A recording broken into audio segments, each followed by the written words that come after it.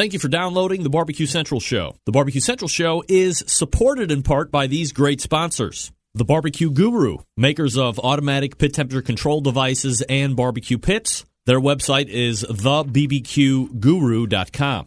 Also, Butcher Barbecue, maker of injections, rubs, and sauces. Their website is butcherbbq.com. And by Big Papa Smokers, your one-stop online shop for anything in the barbecue and grilling industry, to include World Championship winning rubs. Their website, bigpapasmokers.com. And by Cook Shack, maker of pellet and electric cookers. You can visit them at cookshack.com. Also, Chops Power Injector System. 3 different size injectors to choose from. Find out more at barbecuekansascity.com, and that's barbecue, BARBEQUE. And by Pit Barrel Cooker, one of the most unique and versatile cookers out there on the market.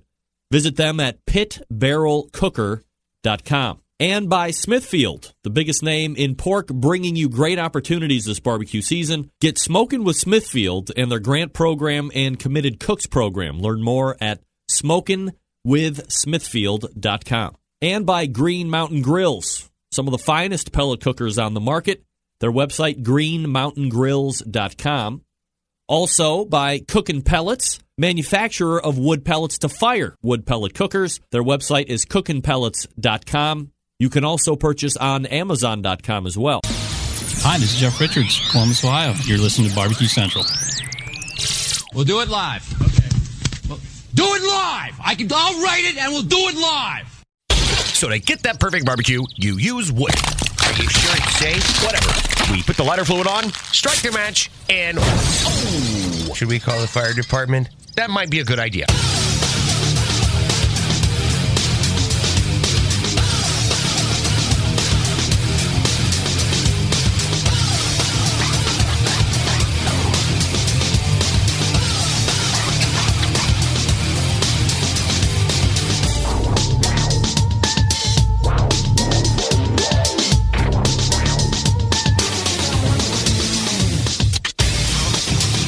All right, good evening, and welcome to the Really Big Barbecue Central Show. This is the show that talks about all things important in the world of barbecue and grilling. We're broadcasting live and direct from the Rock and Roll Hall of Fame city of Cleveland, Ohio. Some of you may know it as the barbecue capital of the North Coast. That's how I know it. Hey, I'm your program host, Greg Rempe. Happy to have you aboard here on your Tuesday evening. If you've always wanted to get in contact with the show to add your 2 cents, but you just haven't figured out how to do it yet, let me give you some information so you can accomplish said goal. And, okay, all right, you got to take the line off mute in order for it to work. You can get in touch with the show by calling 216-220-0966. Email Greg at thebbqcentralshow.com. On the Twitter and Instagrams at BBQ Central Show. Anything else you want to find out about the show can be found at the main website, thebbqcentralshow.com.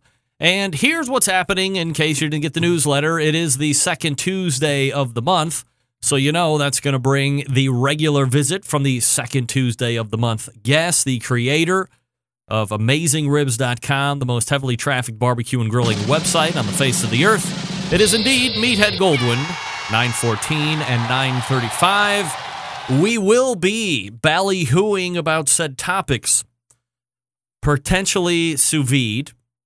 Maybe. Definitely green chili cheeseburgers. Definitely a breaking news story, especially if you're not a subscriber to the Pitcast.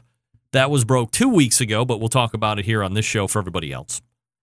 We will also talk about last month's potentially, what's the word I'm looking for? Scandal comes to mind, but of course it's not. I don't mean scandal, but the underpinnings of when Max Good said that he took a trip, courtesy of Myron Mixon and his gang of manufacturers, paid by them to do a review.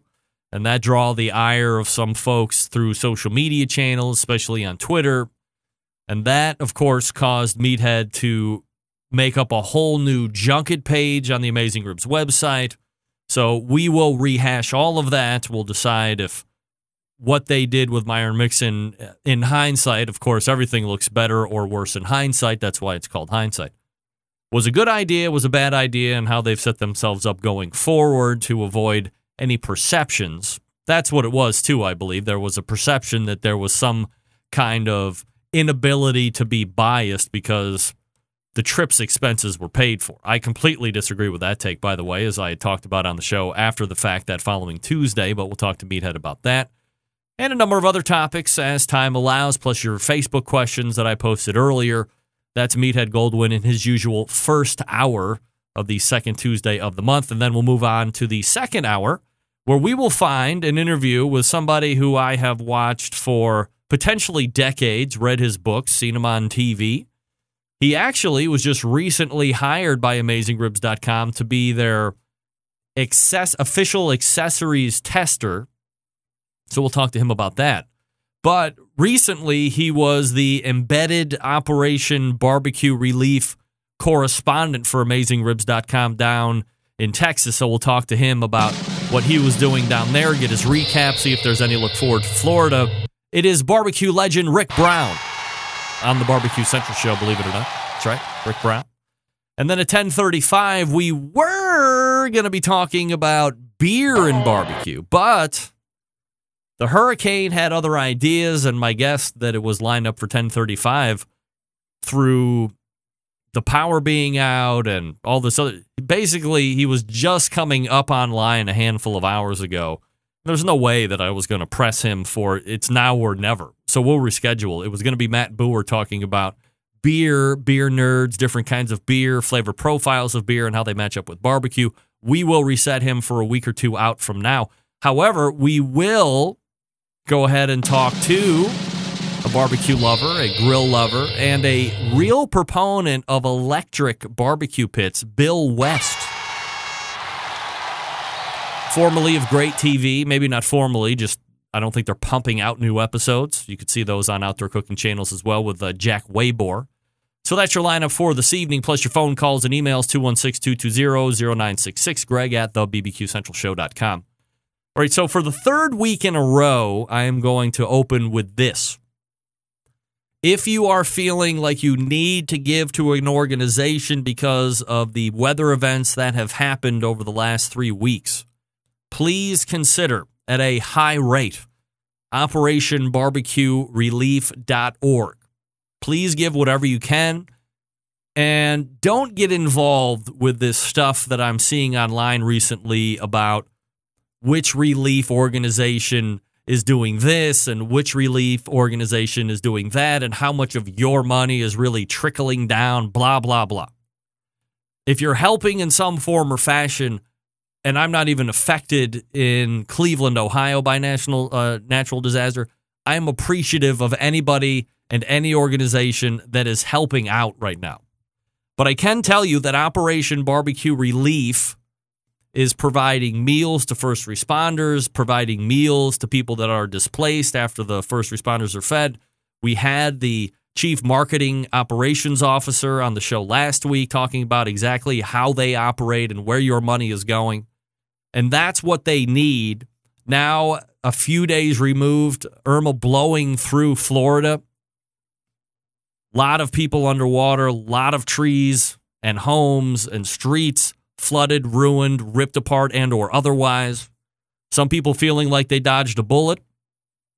In any event, there are people and first responders and displaced folks that are going to need to eat because power, what was the last count? 6.5 million people or 5.5 million people without power in Florida.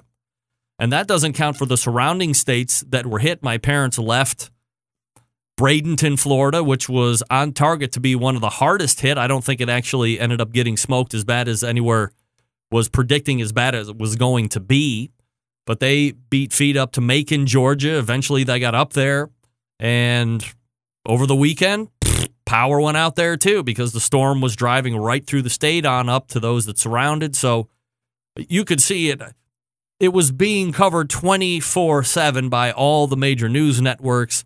The fools were out there in hurricane force winds, Category 3, Category 2, Category 1 winds, showing you exactly what it looked like. I still don't understand why they have to do a report in the middle of the hurricane. If there's a cement wall between you and the hurricane, step up.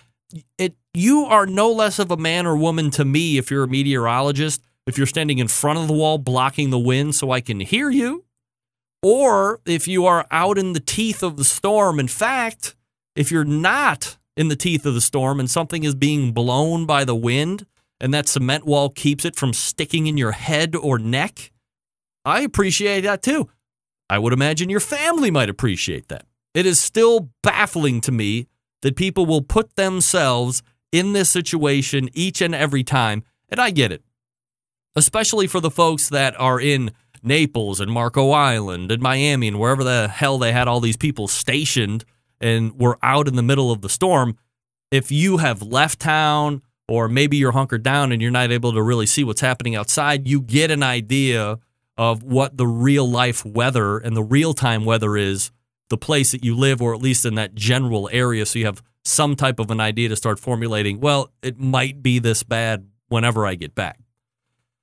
And people were, it seemed, while there was a huge exodus, it seemed like there was a lot of people that decided to stay as well. So, we'll get into that a little bit more in the second hour. But if you have any money to spare, OperationBarbecueRelief.org is the place you want to go. Somebody that I support by myself and on my own, but also have people here on this show to promote as well. Now, don't forget, if you're going to be local to Cleveland coming up this weekend on September 16th in Hartville, Ohio, I will be the host/MC of the Grill Fest at Hartville Hardware. That is the country's largest hardware store. There's going to be a couple local chefs doing some cooking demonstrations. There's going to be a chicken grill-off starting at 8 o'clock, awards around 2 or 2:30. Danielle Bennett, a.k.a. Diva Q, will also be there doing a live demo. John Solberg will be taking part in the chicken contest, so looking forward to meeting John for the first time in person, a loyal Centralite, helping out the show in many ways that perhaps you don't know. So if you're going to be around that general area, come on down to Hartville. Happy to meet you, take a picture, sign autographs, kiss babies. I have a very powerful handshake, so please don't take offense if I crush your metatarsals and carpals and associated distal phalanxes. I don't mean it. I just have a really aggressive handshake. All right, folks, are you looking to turn up your barbecue skills this summer? If so, you're going to need to get your hands on the most advanced ceramic cooker and high-tech barbecue accessory to hit the market. Of course, we're talking about the all-new Monolith Barbecue Guru Edition and CyberQ Cloud Controller. Recently launched by the Barbecue Guru, this is the world's first temperature-controlled ceramic cooker and grill with a built-in power draft fan that's going to give you the easiest and most successful barbecue experience currently available on the market. Nay, ever. These must-have new products will make barbecuing easier than ever before and will be your new secret weapon for cooking delicious food each and every time. Consistency, that's what we talk about. Ready to buy? Of course. Head on over to bbqguru.com and grab them up while they last, and they are going fast, I might add. If you have any questions about what to order, please call them at 800-288-GURU. Or again, visit their website, bbqguru.com. Now, you don't have to get the CyberQ Cloud controller if you don't want to. The draft fan is there. All you need is some type of a controller to hook it up to. So if you already have a DigiQ2 or a pass model like a CyberQ, maybe you have the CyberQ Wi-Fi, you can just hook it right up. Away it goes. It's built into the cooker. Huh, first one of its kind. Head on over to thebbqguru.com or 800-288-GURU. The Barbecue Guru continues to be a breakthrough in barbecue technology. I don't know if you know it or not, but the Indians are going for 20 in a row. If you follow Major League Baseball, I know I do. We'll be back with Meathead Goldwyn right after this. Stick around. Be right back.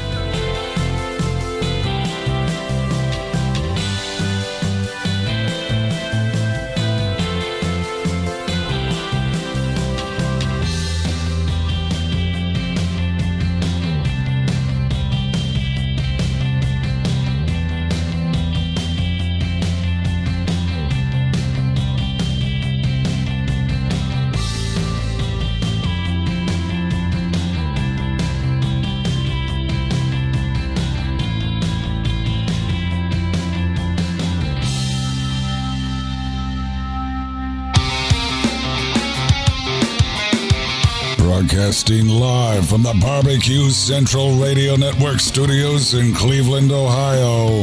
You're listening to the Barbecue Central Radio Show. Once again, here's your host, Greg Rempe.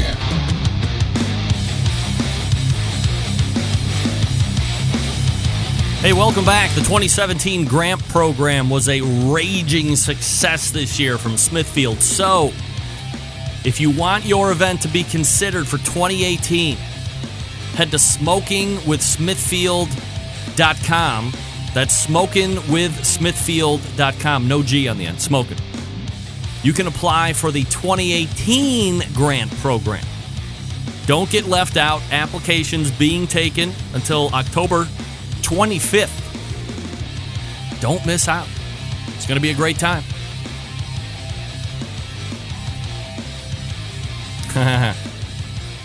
John Dawson weighing in. Rems, please don't make us suffer through yet another sous vide discussion. We get it. It's the current cool lava lamp of cooking, but it's old news. Old news. Nobody knows about it. I don't think he's here, but hold on. Yes, he's here. Meathead, yes, you're there? He's here. You are? I am here. I am standing. Are you in transit? I am standing in front of Route 66 Del Ria's Chicken Basket, one of the classic old Route 66 fried chicken joints. And it was a little slow getting service tonight, so I never got back on time. So I will just sit out in front of Del Ria's Chicken Basket and have our conversation here. Are you kidding me? Yeah. You're on remote, as it were. I am on remote. I am on location. This is one of these old Route 66 restaurants. It's been here forever, and they used to do all their fried chicken in cast iron pans. They have finally gone to deep fryers, but it's just really good fried chicken and slaw and fries, and it's just a classic. I took a picture of the sign as the sun was setting tonight. I wish I could send it to you. I might be able to send it to you. Can you start your camera and we can see it or no? I could, yeah. Yeah? I don't know how I'm on an iPhone here. Let's see.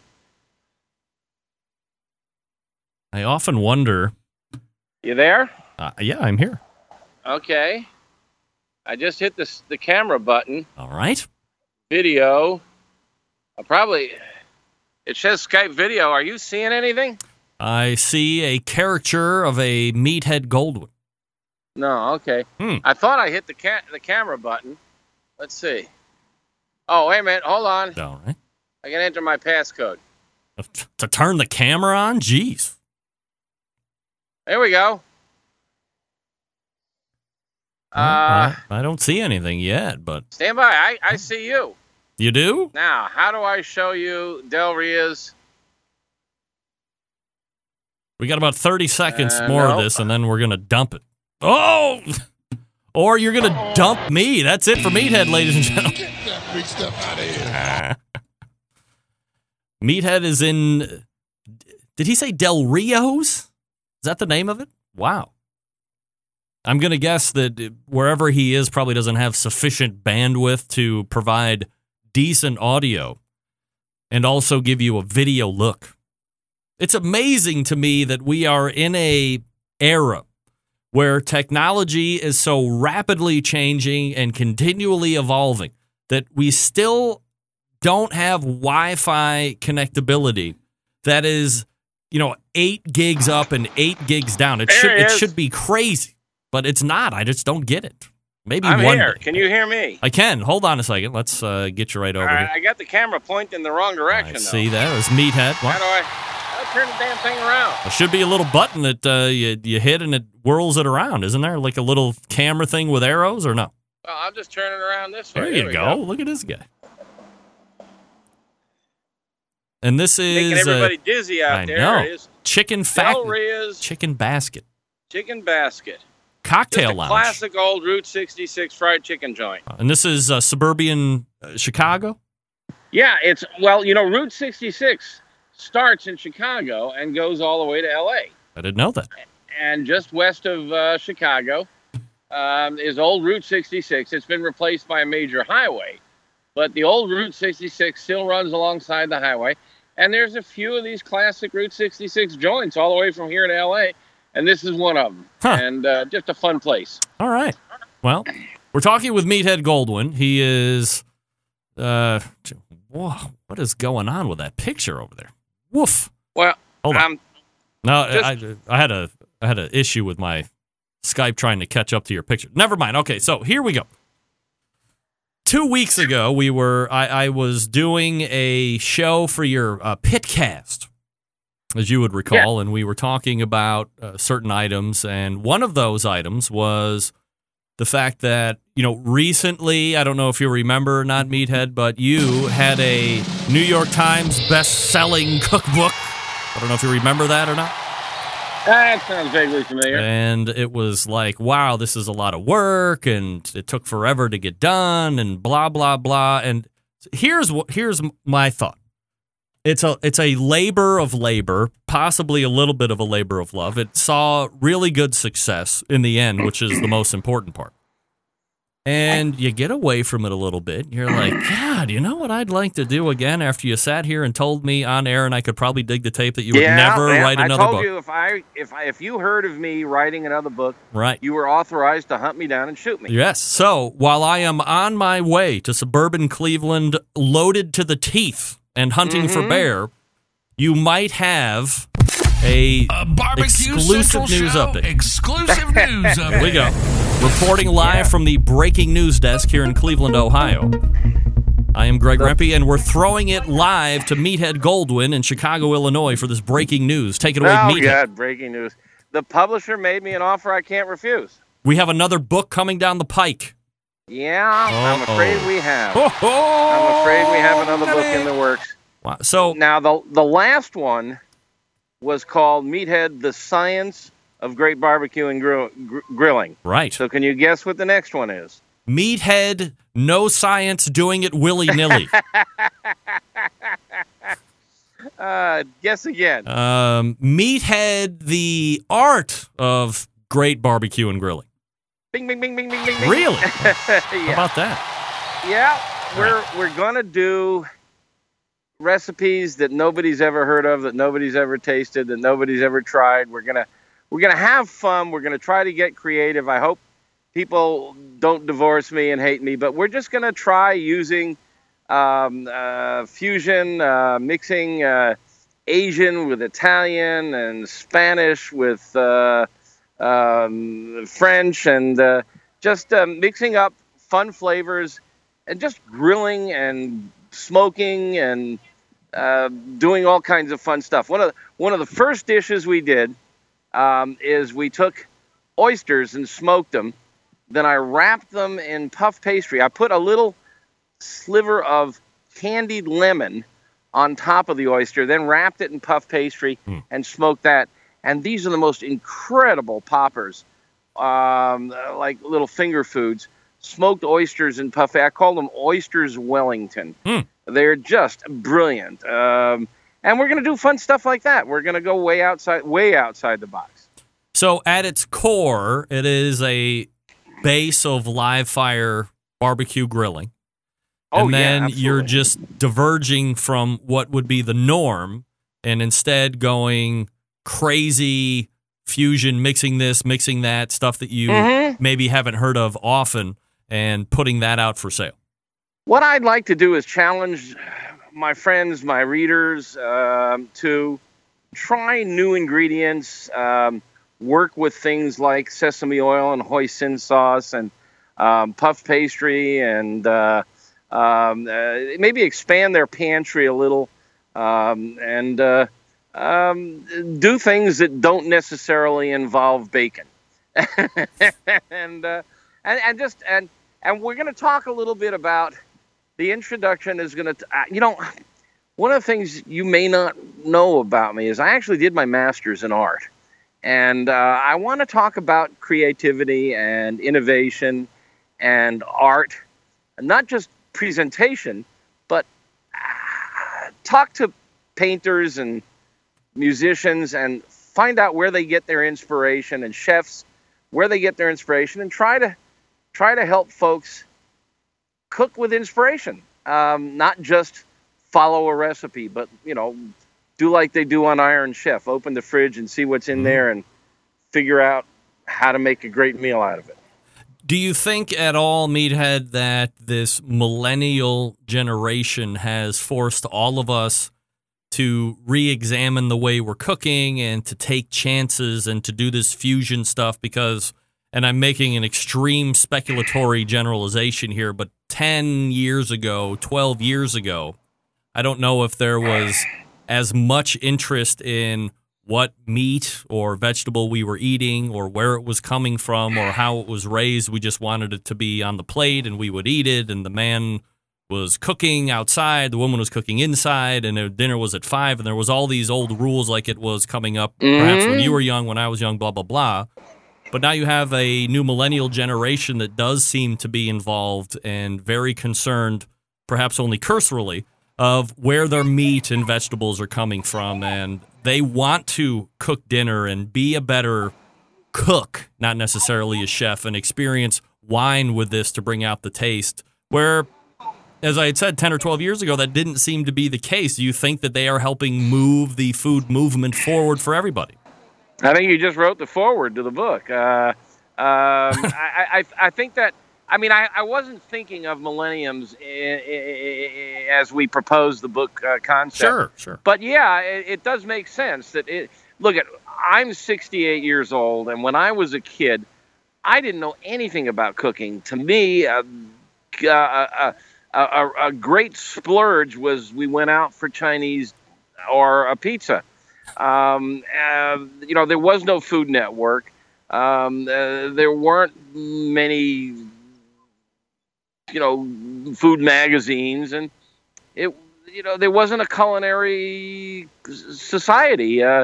Restaurants were pretty rote, pretty basic. And I think this world today, we know a lot more about food, not just where it came from, but how to cook it. And we go out for dinner. I just went out for dinner last night, too. And I had a piece of salmon on this poblano cream sauce. And goodness gracious, that poblano cream sauce was fabulous. How do you make that? I guarantee there'll be a poblano cream sauce in this book, because with grilled salmon, it was just stunning. And that's kind of the things we want to do. We want to modernize. The last book covered the regular barbecue canon: ribs, chicken, brisket. And I would like to bust out of the box. I hope somebody buys this book. This could be a big flop. But I'm going to have fun doing it. I swore if I was going to do a book, I'd have fun with it. Email coming in from John Dawson. Remps, I look forward to enjoying. I look forward to enjoying Meathead's next book just in time for the next solar eclipse. I kid, of course, but that leads me to a pivotal question. As we were talking about the first book, and it was ongoing, and I got to do this, I still got to do that. We're running behind, blah blah blah.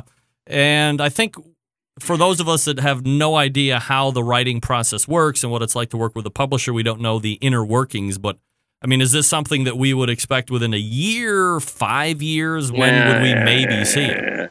And you're always on me about this. We're not pinning you down, just a general idea. We signed the contract in June. Yep. I'm collaborating. Last book I collaborated with Professor Blonder, the physicist and food scientist. This book I'm collaborating with a woman named Bridget Binns. She's written 23 cookbooks, many of them for Williams-Sonoma. She's a really creative cook. She's very experienced, and she really knows outdoor grilling. She's done a lot of ghostwriting for some famous barbecue cooks that I can't mention their name, but she's a lot of fun, and her name will be on the cover with mine. And we started twice a week for an hour and a half per meeting, and just started with, beef. What do we want to do with beef? Well, let's list some cuts. All right, so how about some cuts that people don't often use? Okay, what can we do with this cut? How do we make this really interesting, unusual? What kind of flavors do we like with it? What kind of sauces would work? And we just worked out, and these conversations are really stimulating. An hour and a half of just brainstorming. This is what I think happens in the really great restaurant kitchens where the chef and the sous chef, they all sit around and say, well, what are we going to do for our spring menu? And it's very creative and it's very stimulating. And I hope to write about the creative process and the stimulation that comes with it, and maybe inspire some of your listeners and my readers to get outside the box. Try ribs in a Tuscan style or a Spanish style or an Asian style. And so the time frame is we signed the contract in June, and we're going to finish the recipe list in the next week, so September.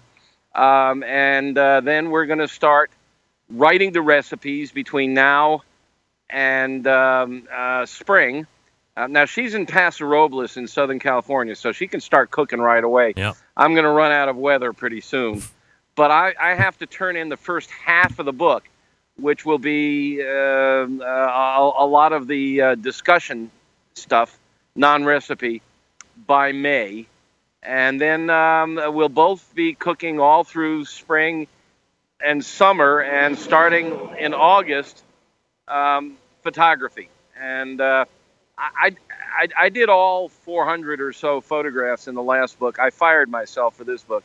If art is in the title, then we've got to have really great art photographs. So we'll hire a really top-notch food photographer, and they should be beautiful pictures. And so photography would start around this time next year, and then we turn in the final draft in spring 2019 for publication in spring 2020.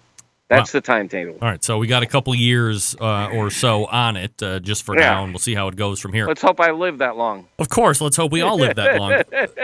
Is there any trepidation on your part, and we're just talking between you and me here, of course.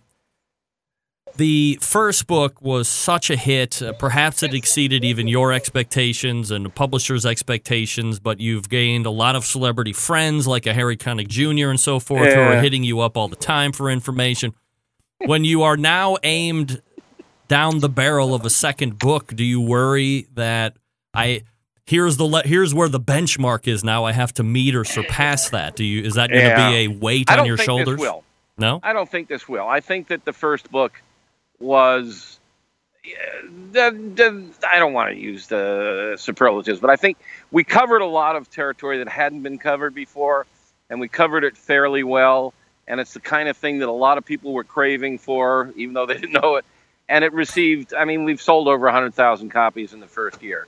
So I don't think this topic is as appealing to the masses as the first book was. Are you surprised that people still want to thumb their nose at science? I haven't seen much of that.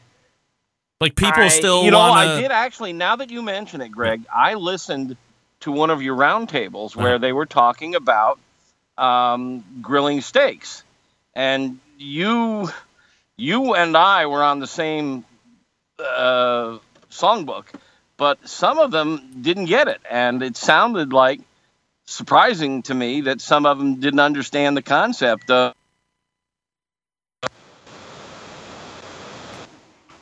You there? I am here. Oh, okay. Well, you sound much worse all of a sudden. Yeah, my wife just came out of the restaurant, and I'm now in the car, and you switched to Bluetooth. Bluetooth. Safety first. I need to turn up the... Can you hear me all right? It just sounds like you're a robot. Yeah, well, let's see if I can turn off the Bluetooth. Stand by. All right. Bluetooth on, Bluetooth.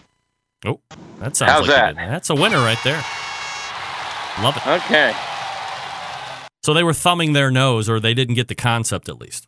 Yeah, well, you led that discussion, and they just didn't understand the concept of Maillard reaction, and browning is a surface treatment that makes flavor, and that an all-over edge-to-edge brown is more desirable than grill marks. And, they just didn't get that. So, yeah, I think in general, we're in a very technological society, and in general, people do want to know what goes on when heat hits meat.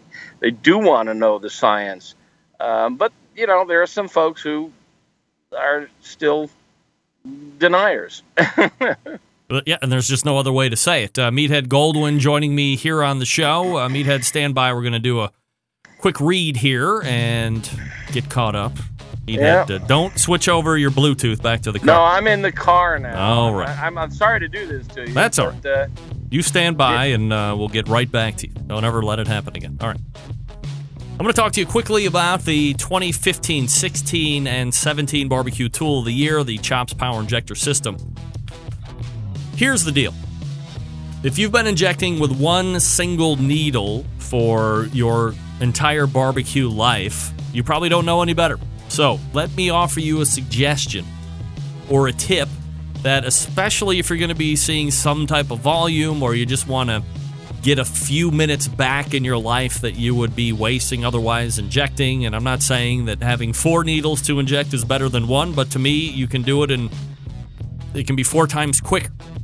You have a couple different options to choose from. You have a half-gallon tank. You have a 1-gallon tank.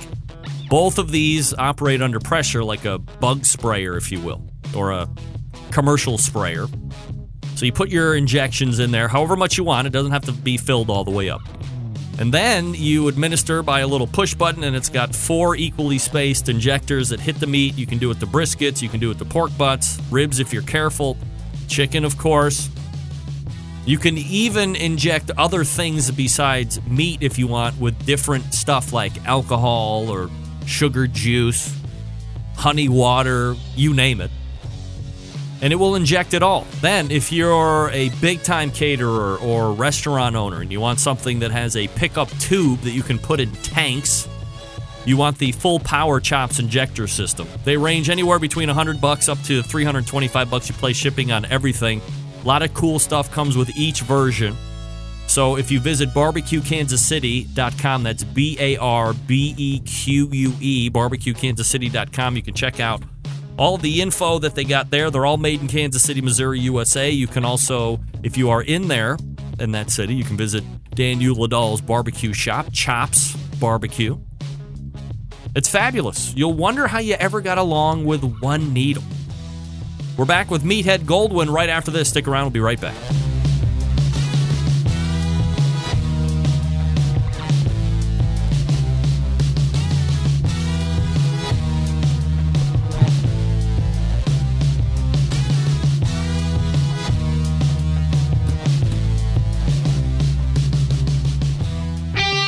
Ready to get on the air? Call 216-220-0966. Now, let's get back to the LeBron James of barbecue talk. Greg Rempe. This portion of the show being brought to you by GreenMountainGrills.com. Manufactures some of the best pellet cookers out there on the market today. But my favorite thing right now is the pizza insert. If you have a Daniel Boone, if you have a Jim Bowie, get the pizza insert. It's like $125. You can find it at a Green Mountain Grill dealer. Make the Neapolitan pies. I set my cooker at 300 degrees, 310 degrees, so I'm about 600, 620 on the stone. That's what works best for me, but you can jack it up as high as you want to go, of course. We will be experimenting with steak in that pizza oven here shortly because of the high temperatures. Oh, that's going to be fun. GreenMountainGrills.com. That's GreenMountainGrills.com. And, of course, we're talking with Meathead Goldwyn here. Meathead, let's wrap the book up real quick. Any other items that you want to talk about before we move on to a different topic? No, we covered it pretty well. And I got to jump in and say I have used that Chops injector that you were just talking about. Yep. And that is one bear of a machine. Oh, it's the best. Really impressive. Very nice. I was at an event where we had a whole bunch of briskets to cook, and man, it made quick work of them. It was really, really pretty cool. It is one of those things where, as I was saying in the read, that if you've only been using one needle and perhaps you thought that was the most efficient, as soon as you try the Chops the first time, it's a revelation. Yeah. You just got to be careful as you back it out that you don't get squirted in the eye. That's right. That can be a problem, especially depending on what you're injecting. All right, so Meathead Goldwyn has a new book coming out, The Art of barbecue and grilling. So we'll be That's looking it. for that. 2020s. Hold your breath. All right. Hold your breath and hold it long. One of the other things that I wanted to talk to you about tonight, in a couple weeks, of course, I have the Max Good segment. The last month he was on, we were talking about the Myron Mixon H2O cookers.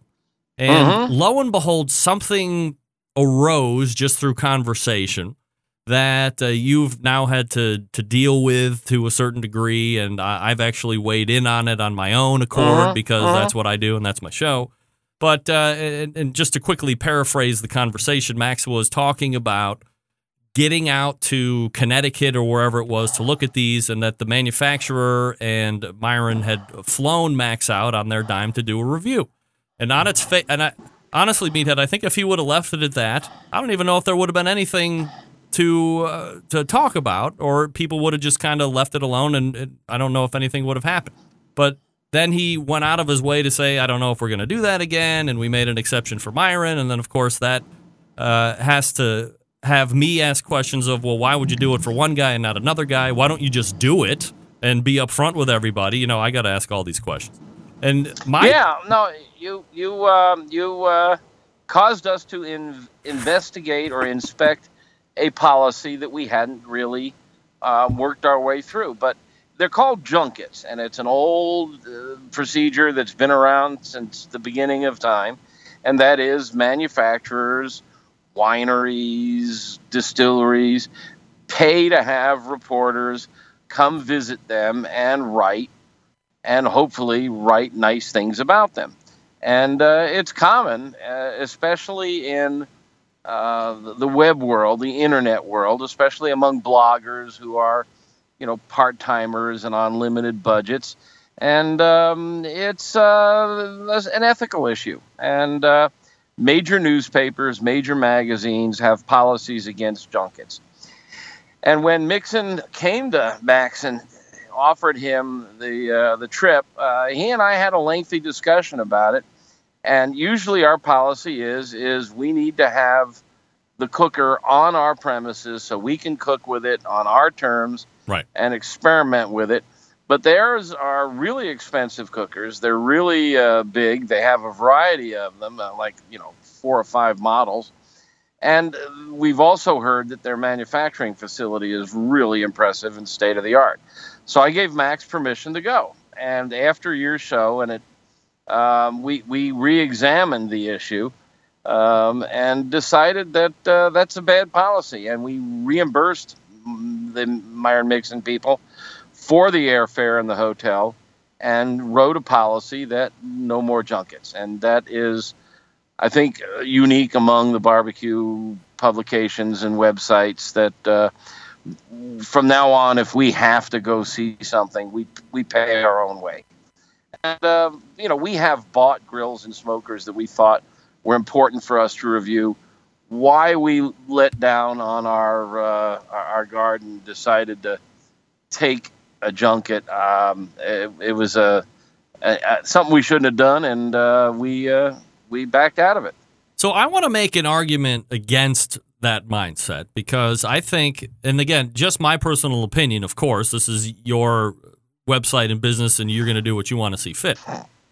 But if everything is out for public consumption, if you say, however you're going to review it, through word, through video, through audio podcast, blah, blah, blah, and you say right up front, hey, so-and-so manufacturing took up our expenses to fly out. Everybody agreed to the testing policy. This is the testing policy. We were left alone. They answered questions only when we had them, but otherwise it was as sanitary as a condition that you can possibly get at. Other than they picked up my expenses, I don't have a problem with that. Well, and in fact, we did say that in the review. But, I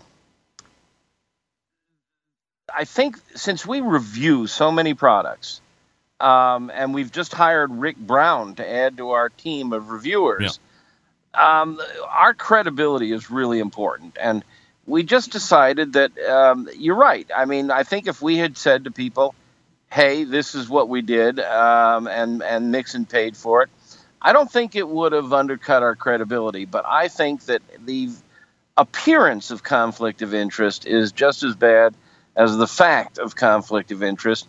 And, we had never done it before, and we just decided we're not going to do it again. And we just don't want ever anybody to question our integrity.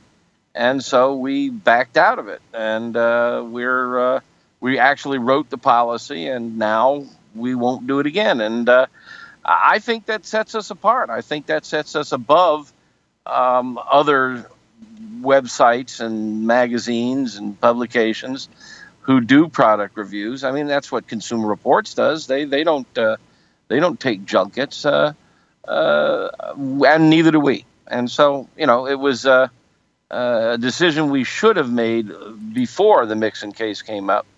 And your conversation with Max brought it out in the open and made me feel like we need a policy on this. Meathead Goldwyn from AmazingRibs.com joining us here as he does the second Tuesday of every month. Meathead, one of the things that you kind of were pumping me up about, and I don't know if they're just widely available where you were at that point, with the green chili, and especially the green chili cheeseburgers. Is that a widely available thing? Is that a New Mexico thing? Because you were doing a demo with Harry Sue at like Angel Fire something or other, but you really pumped me up with the green chili cheeseburgers. Yeah. Angel Fire Resort is in northern New Mexico, and it's just this little valley that you can only get to on a windy two-lane highway. It's a ski resort, and these ski resorts are always looking to do stuff during the off season to attract people. And they had a wine and food festival, and they had Harry and me out there to do some cooking demos and mix and mingle, and it was a lot of fun. And it's harvest season for the Hatch chilies in New Mexico now, and Hatch Valley is in lower New Mexico, and they have this variety of chili called the Hatch chili, and there's several sub-varieties. They're kind of like Anaheim's, but if you say that in New Mexico, they'll shoot you. Right. And what they love to do with them is they put them on cheeseburgers. And there's a variety of techniques. One technique is you just take the Hatch chili, slit it open, pull out the seeds and stem, and throw it on a flat top or a frying pan and just kind of soften it and lay it on the hamburger. And then you put the cheese on top and melt the cheese, and there's your green chili cheeseburger. But most places chop up the green chilies and make a salsa out of it. And, there's onion and garlic and all kinds of other stuff. These Hatch chilies have a little bit of heat. They're not as hot as a Serrano, not as hot as a jalapeno, maybe more like a poblano. There's just a very gentle heat. When you cook it, it diffuses the heat even more. So it's mildly spicy. But I'll tell you, these green chili cheeseburgers with the salsa are all over New Mexico, and they're delicious. It is just a really good topping for a cheeseburger. And I've had them before, but never been in New Mexico during harvest season, and so I must have been there. I think I was down there for about a week. I must have eaten 7 or 8 green chili cheeseburgers by different producers, all done differently, and all delicious. There was a little place called Santa Fe Bites. It used to be Bobcat Bites, and it was pretty famous for their green chili cheeseburgers. And there was also the Owl, which is another place famous for their green chili cheeseburgers. And they were really delicious. And I've got the recipe up on AmazingRibs.com. And if you can find Hatch chilies in the store now, and I just heard from a reader who says he's in Syracuse and he saw them in the store, go out and get a Hatch chili or 2 or 3 and use my recipe for green chili cheeseburgers. And it is a lot of fun. It's a really nice taste. And it really works with the cheese and the burger. Meathead, let me ask you a quick Facebook question before I let you go, and I always appreciate the time. This one is coming in from Steve, and he wants to know what your take on outdoor griddles like the Blackstone are. Good accessories? Yeah, I have not cooked with the Blackstone. I think Max may have one, but I have a big cast iron griddle from Lodge, and I'll throw it on my gas grill, and they're great. There are just some things that really work well in a griddle, like pancakes and stuff like that. But you can do. We do a salmon. We were in Portland, Oregon, a few years ago, and stumbled into a street fair and tasted this dish up there and loved it. And what I'll do is I'll take a salmon fillet, put it meat side down, and get it golden, and then you flip it and get the skin crispy, and then serve it on top of a salad. So you've got this hot salmon on a cold salad. It's wonderful. I have the technique on the website, and we actually did a video of this with a griddle on an Engelbrecht, which is a charcoal or log burner. You don't have to do it on just a gas grill. And there are a lot of things that are good on a griddle or a frying pan. And one of the nice things is you can put smoke in the air, so you can bring a little smoke flavor to the party. Or it's like, you often go to a restaurant and they give you a piece of fish that they start in a frying pan on top of the stove, and then they put the pan in the oven. And it's they call it, it's a pan fry and then an oven bake. Well, on a grill, you can do both steps at once. You just close the lid, sear it, lift the lid, flip it, close the lid, sear it, and you've seared and baked at the same time. It's a great technique. So you can do it in a cast iron pan. You can do it on a griddle, or the Blackstone, I guess, is a standalone griddle, which is, like what you would get at Joe's Bar and Grill. It's a flat top. One last question before I let you go. This one is from the American Royal Open Grand Champion Blaine Hunter from Porky Butts Barbecue. Congratulations. That's right. Best way to cook pork steak? Well, I mean, I like to grill them. I mean, the key to a pork steak or a pork chop, or even what they call country ribs, which is a chop, really, is don't overcook them. I mean, 140 is my target temp.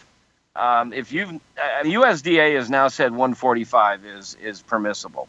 It used to be in the 170s. There's not a problem with trichinosis anymore, and USDA has finally awakened to this. If you've never had a little pink in your pork, you don't know what you're missing.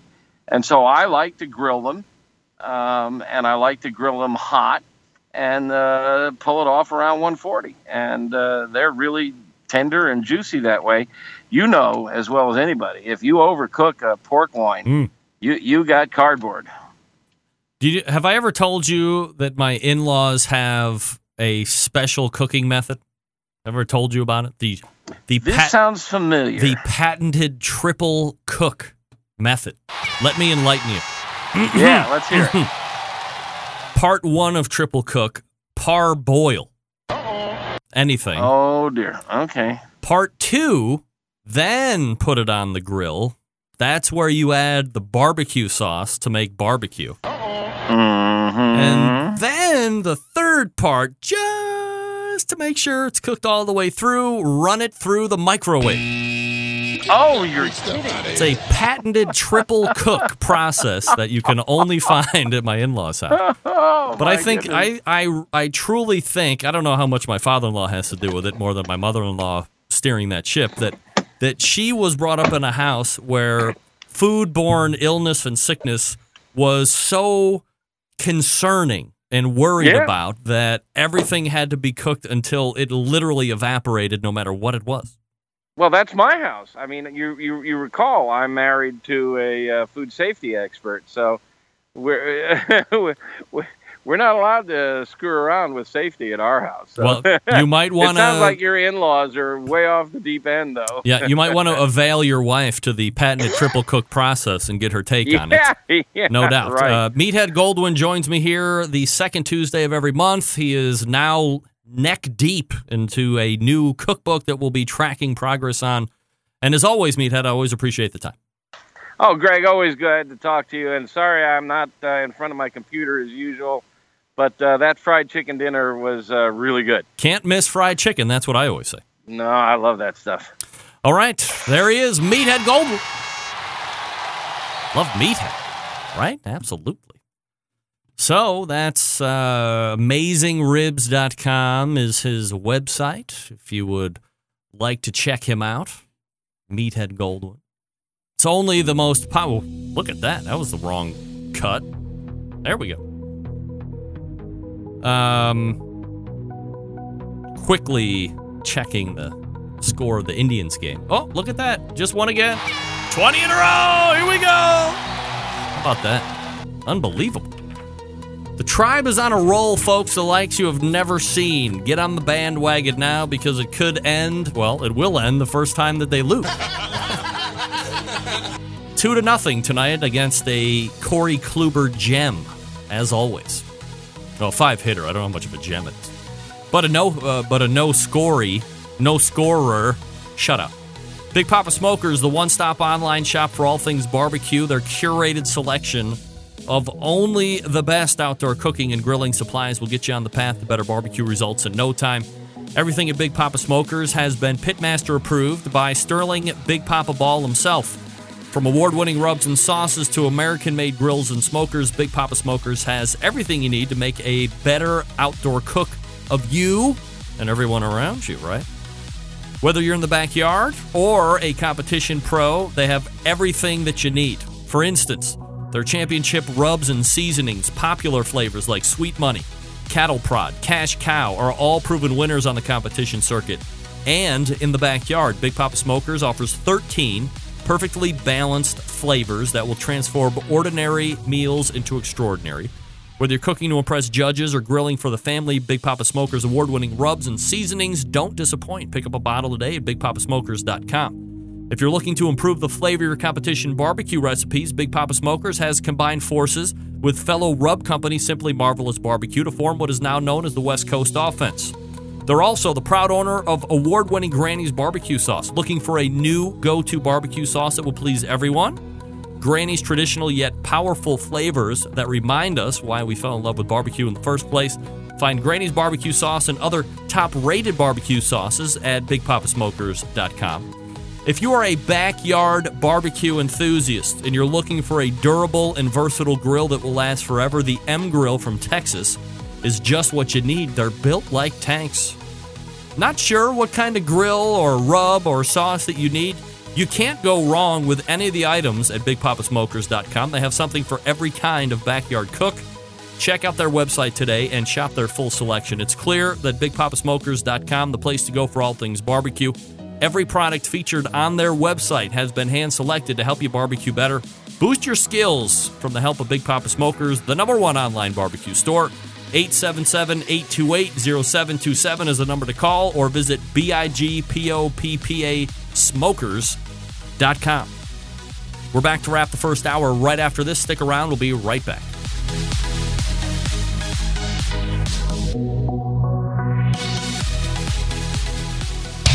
Big name interviews, advice on cooking brisket and ribs, and the only host willing to share his honest opinion on all things important in the world of barbecue. It's the Barbecue Central Show.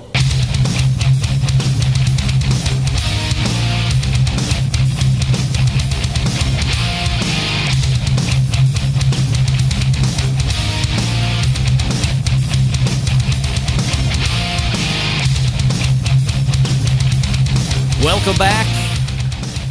Hey, if you're looking for pellets to fire pellet-driven cookers, I only suggest Cookin' Pellets, the #1 source for wood pellets to drive all your pellet-driven cookers. You can visit cookinpellets.com to purchase or for more information.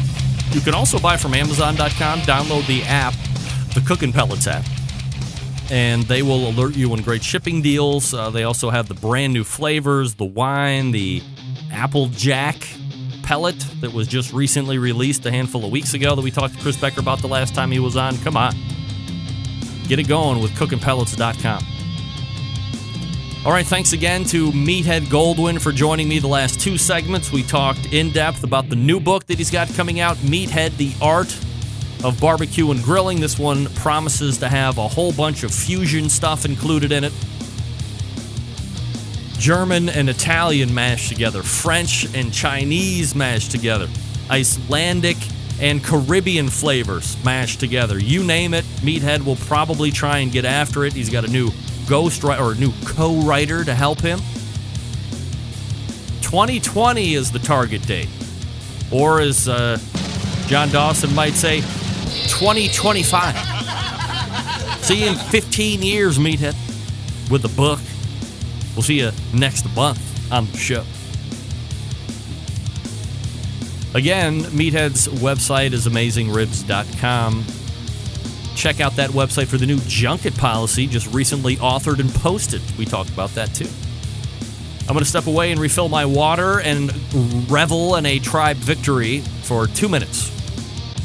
I suggest you do the same, or just refresh your beverage, whatever that is. And we'll be back with more of the Barbecue Central Show in 2 minutes. Stick around, we'll be right back.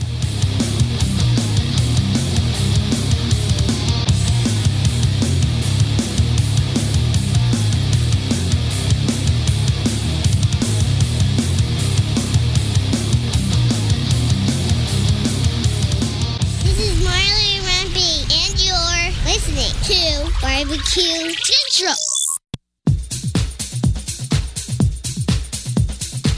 Happy to have you aboard here for the really big barbecue show. Boing. We cook because we have to, and we grill because we want to. Hit me. Fine, how's it going? You have a great show. I'm a big fan. Boing. So what seems to be the problem here? This man looks like he's dead, and he's in the crackle. Charbono! It's all about the charbono, dude. Succulent fish. What?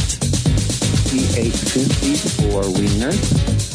Oh, listen, Lavernius, shut your face. I'm shaking like a dog shit peach seeds. We have top men working on it right now. Top men. And just like that, we are into the second hour. Welcome aboard, folks. You have found the Barbecue Central Show. It is the show that talks about all things important in the world of barbecue and grilling. I mentioned it in the first hour. I want to mention it right here in the second hour, especially for the podcasters. If you are going to be around the Hartville, Ohio area this coming Saturday, that's the 16th of September, I will be hosting the Hartville Hardware Grill Fest. There's going to be at least 3 different cooking demonstrations starting at 10 a.m. Danielle Bennett, a.k.a. Diva Q, will be there doing a whole bunch of pork stuff. I believe she's going to be doing a pork burnt ends. I'm sure we'll be talking about that while she's doing it. Questions from the crowd. The live watching gallery will be encouraged. I will also ask insightful questions to make sure that I am being a complete thorn in the side to all of the talent that will be there. And the best part is they have, I think, a 3,000 square foot, 30,000 square foot, whatever, it's one of the other, grill zone that has all the different grill manufacturers, all the accessories, accoutrements. They have experts on hand. They're going to have package deals going on all day. I will be there until at least 4 o'clock or so, perhaps later, enjoying a ice-cold Coca-Cola after the fact. So if you're going to be around, and Hartville, while very conservative in nature, it's the home of the largest hardware store in the country. So if you are somebody that really enjoys hardware stores, that is not me. Get that big stuff out of here. From a handyman standpoint, from the grill guy standpoint, I love Hartville Hardware. Plus, they have an outdoor burn center that's really awesome. I should give classes there. That's what I think. Shouldn't I give classes there? I should be, I guess. So if you're going to be around town, check it out. Say hi. I don't know exactly how I'll be running back and forth. There's a chicken competition that some Centralites are going to be taking part in. My main man, John Solberg, is going to be... John, what are you going to be cooking on? Did you Traeger it, Green Mountain Grill, or Summit? They have 3 different... This is how my oldest daughter used to hold up for 3 fingers. They have 3 different cookers. I think it was 10 each, 10 Big Green Eggs, 10 Traegers, 10 Weber Gassers. They give you 3 whole chickens to prepare. And then you have a turn-in box and all that other stuff. So I didn't really feel like competing this weekend. It just so happens I got lucky where they asked me to host. So I'd rather do that than compete and get my head kicked in again. So, like I said, if you're going to be around town, hit me up. It should be a fun day. Who doesn't want to meet Diva Q if you have the chance and you're around the greater Cleveland metropolitan area or Pittsburgh? The National Pro Barbecue Tour presented by Sam's Club rolled into Kansas City, Missouri this past weekend. A local qualifier that sends the top 6 teams to the Edmond, Oklahoma regional final. And the top teams moving on. What does that smell like? What does that smell like? Does that... Wait a second. I might be wrong, but that smells like show karma to me because coming in first place, or grand champion as we call it here on this show with a 699.3, Travis Clark and the Clark Crew Barbecue Team. For those of you keeping score, that's 2 wins in as many weekends. I don't know if you can say it's back-to-back because technically he won the Invitational, then didn't win the Open. Blaine Hunter won that. So I don't know if that's technically back-to-back, but it's 2 wins in as many weekends. In normal situations, that would be back-to-back wins, but I think because he competed in the Open, that you can't. You know, I heard something. I don't know if this is true or not. And for those of you that are in the know on the competition side, especially steeped in the American Royal thing, if you compete in the Invitational, and I had heard this from a fairly reputable source, that if you cook on the Invitational side and then you don't turn around and cook in the Open side, you are somehow blackballed. Is that true? I don't want to be salacious reporter here, but has anybody else heard that? I mean, wow, if that's the case, talk about turning the screws. I mean, you're already there, right? Everybody loves to go back-to-back at the Royal. But if there's some type of a underhanded punishment because an Invitational team would decide not to cook the Open, it shouldn't be their choice. Sorry, I got off track. Travis Clark wins 2 in as many weeks, just shy of 700. So another win for Travis. Reserve Grand Champion Dirt Road Barbecue with a 687. So not only was it just barely missing 700, but geez, running away with it, 12 points, almost 12 points to the tooth between first and second. Third place, When Pigs Die. Fourth place, Burnt at Both Ends. Fifth place, maybe I could say barbecue legend. He would probably disagree, but I think he is. Kelly Wirtz, 4 Legs Up Barbecue. Shout out to Kelly. And rounding out the top 6, moving on to the Edmond, Oklahoma regional final, Brickhead Barbecue with a 683. So between 1 and 6 was 16 points. Wow. Pretty much between 2 and 6 was really close, 4 points. And then Travis bucked out ahead of everybody. You must cook the Open. They used to allow invite only, but now they have changed it, and your source is correct. Whoa. Jeez Louise. Never let it be said that my reporting sources don't have their ear and pulse, fingers firmly on the ground and pulse of the barbecue community. The next National Pro Barbecue Tour event takes place this coming weekend. Madison, Wisconsin. It's a regional final, so good luck to everybody competing there. Good luck. Top 10 moving on to Bentonville later. Let me mention this because I'm not going to say that it got lost because of what happened over the weekend, and I don't think anybody would say that it got lost, but I just want to make sure that I mention here on this show because there have been a number of Barbecue Central shows that have appeared on September 11th, post-2001. Yesterday was September 11th, 2001. Was September 11th, sorry. 16 years ago, terrorists flew planes into our buildings and killed thousands of innocent people. And to say 16 years now, it seems like a lifetime ago when you talk about the length of time that has transpired between September 11th, 2001, September 11th, 2017.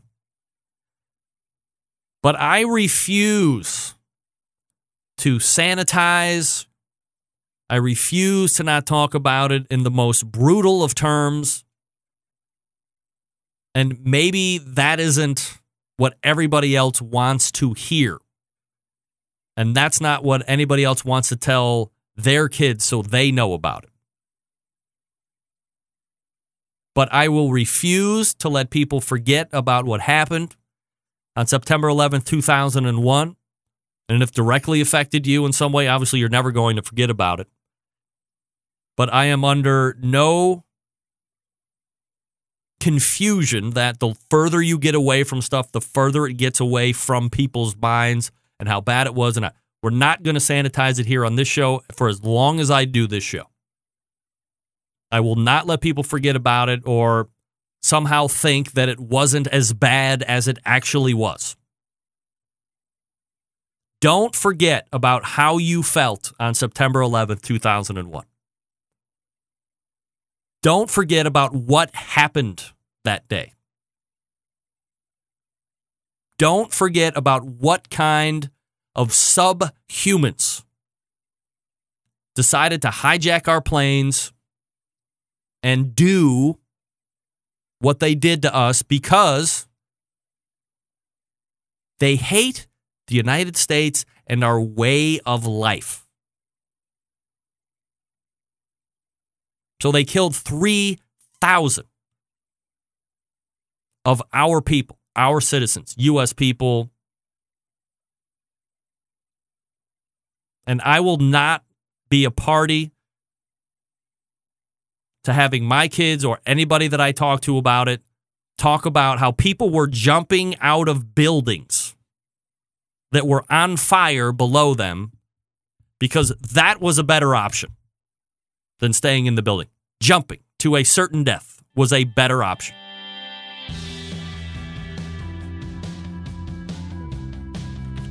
We will not forget on the show. Not here. Not my watch. All right, folks, let me talk to you quickly about one of my favorite sponsors of the show, I might add. And I'm not just saying that because he's in the chat room. It's Butcher Barbecue. I was just having a lively conversation with neighbor Desmond as we were telling people about grilling oil and how much we both love it.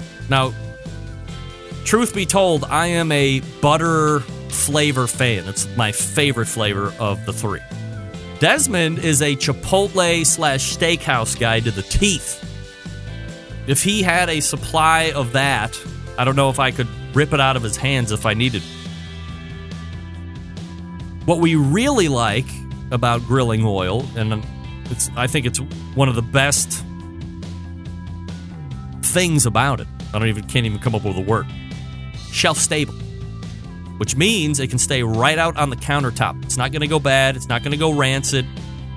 And the benefit of that is that it is not out of sight, out of mind. I say that each and every week, but here's what I mean. Some of the other stuff you can keep in your cabinet, but once you open it up, you use it because it's part of the recipe. Then you have to close it up because it's refrigerate after opening. So now you put it in there, and then a couple days later, it gets moved a little bit further back because kids are stacking stuff up in it. A few days later, it's moved a little bit further back than that, so on and so forth.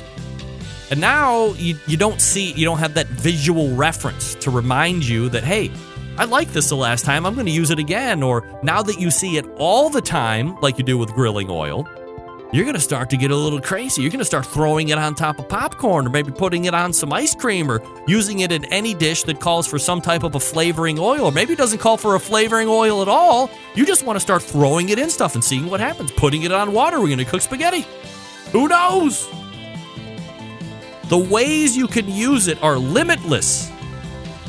And if you want to add butter flavor or chipotle flavor or a steakhouse flavor to any type of protein, the grilling oil is the way to go.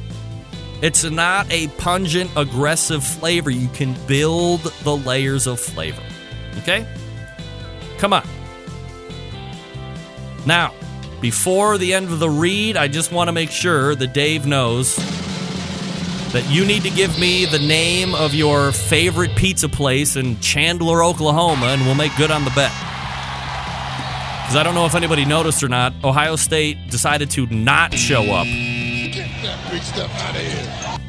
Truth be told, Ohio State, not that good. The quarterback, not that good. The team, not that good. Oklahoma, good. That's what happens when you get your ass kicked. You buy pizza for guys in Oklahoma. The only show giving you a monthly visit from a doctor of barbecue. A man actually named Meathead. The author of a barbecue Bible. Bloggers, reviewers, competitors, and manufacturers by the dozens. It's the Barbecue Central Show. Once again, here's your host, Greg Rempe. All right, welcome back this summer. Smithfield has partnered with the Ultimate Names in Grilling to bring you amazing prizes. All you have to do is get grilling. Just grill, share, and score at smithfieldgetgrilling.com. That's smithfieldgetgrilling.com. Check out the website. See what the theme of the day is. Grill it up, share it up. You could win $5,000 if you need it. My first guest in the second hour has to be right up there with the likes of a Steven Reichland when it comes to TV shows and writing books. Most recently, he was hired, as Meathead just said, as the full-time product tester at AmazingRibs.com. For the past few weeks or so, he has been in Texas, to be a part of the Operation Barbecue relief effort post-Hurricane Harvey.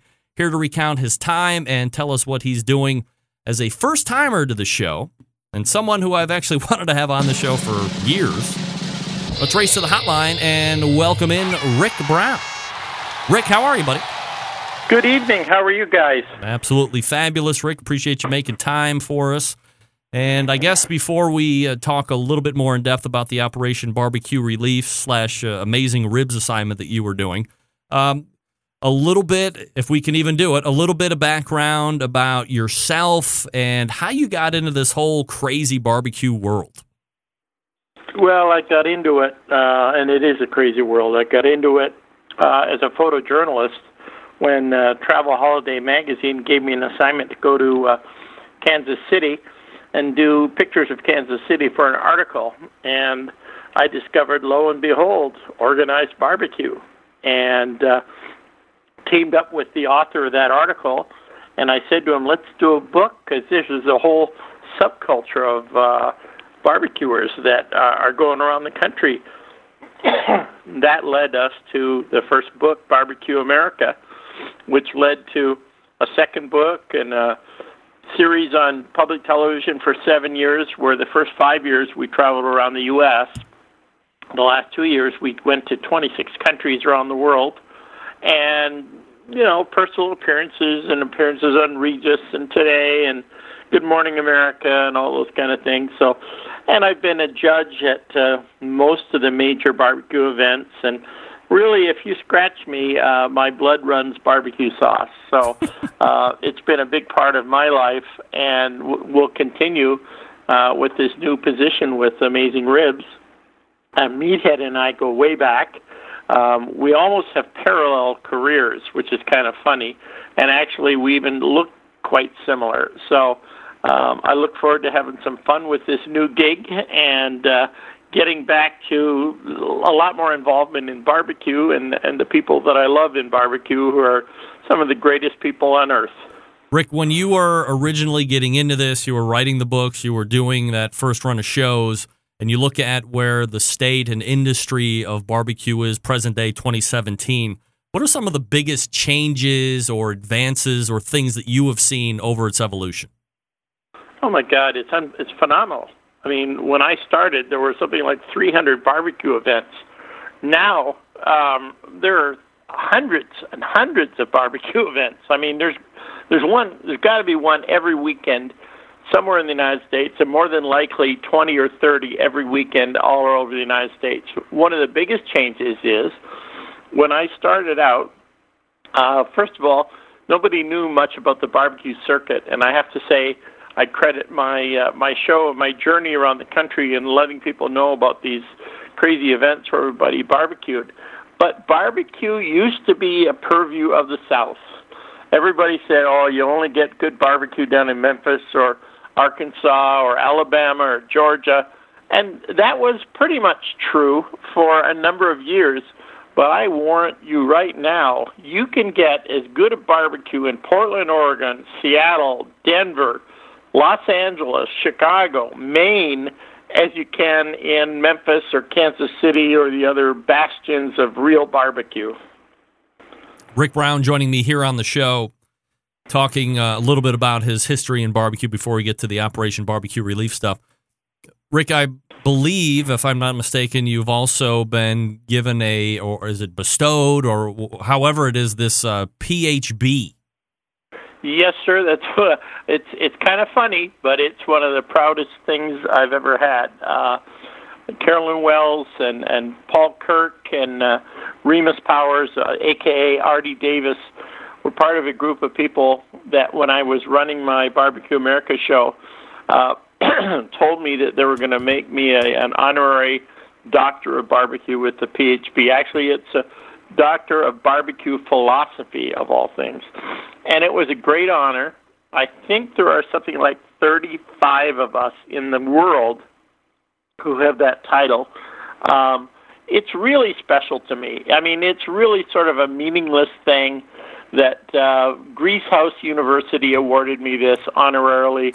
But to somebody who's in barbecue and has a passion for barbecue, I mean, it's Academy Award, it's an Emmy, it's gets to skate around the rink with the Stanley Cup. It's really the heights of our business, and it means that they were recognizing me for my contributions to barbecue. Because I really, ever since I started this, I wanted people around the country to know first about the competitions, that they too could compete and have fun and maybe win some prize money, but just have some great experiences, but also how barbecue is for everybody. One of the other things I wanted to mention, you asked me about changes. Mm-hmm. When I started, I don't think there were very many women teams at all. Now, there's a whole pile of women teams, and they are good. They're as good as any good old Southern boy team. They've won the Jack Daniels, they've won the Royal, they've won, major contests all over the United States. So not only is barbecue equalizing as far as regional, but also families and women are getting more and more involved in it, and they can take us down anytime they want.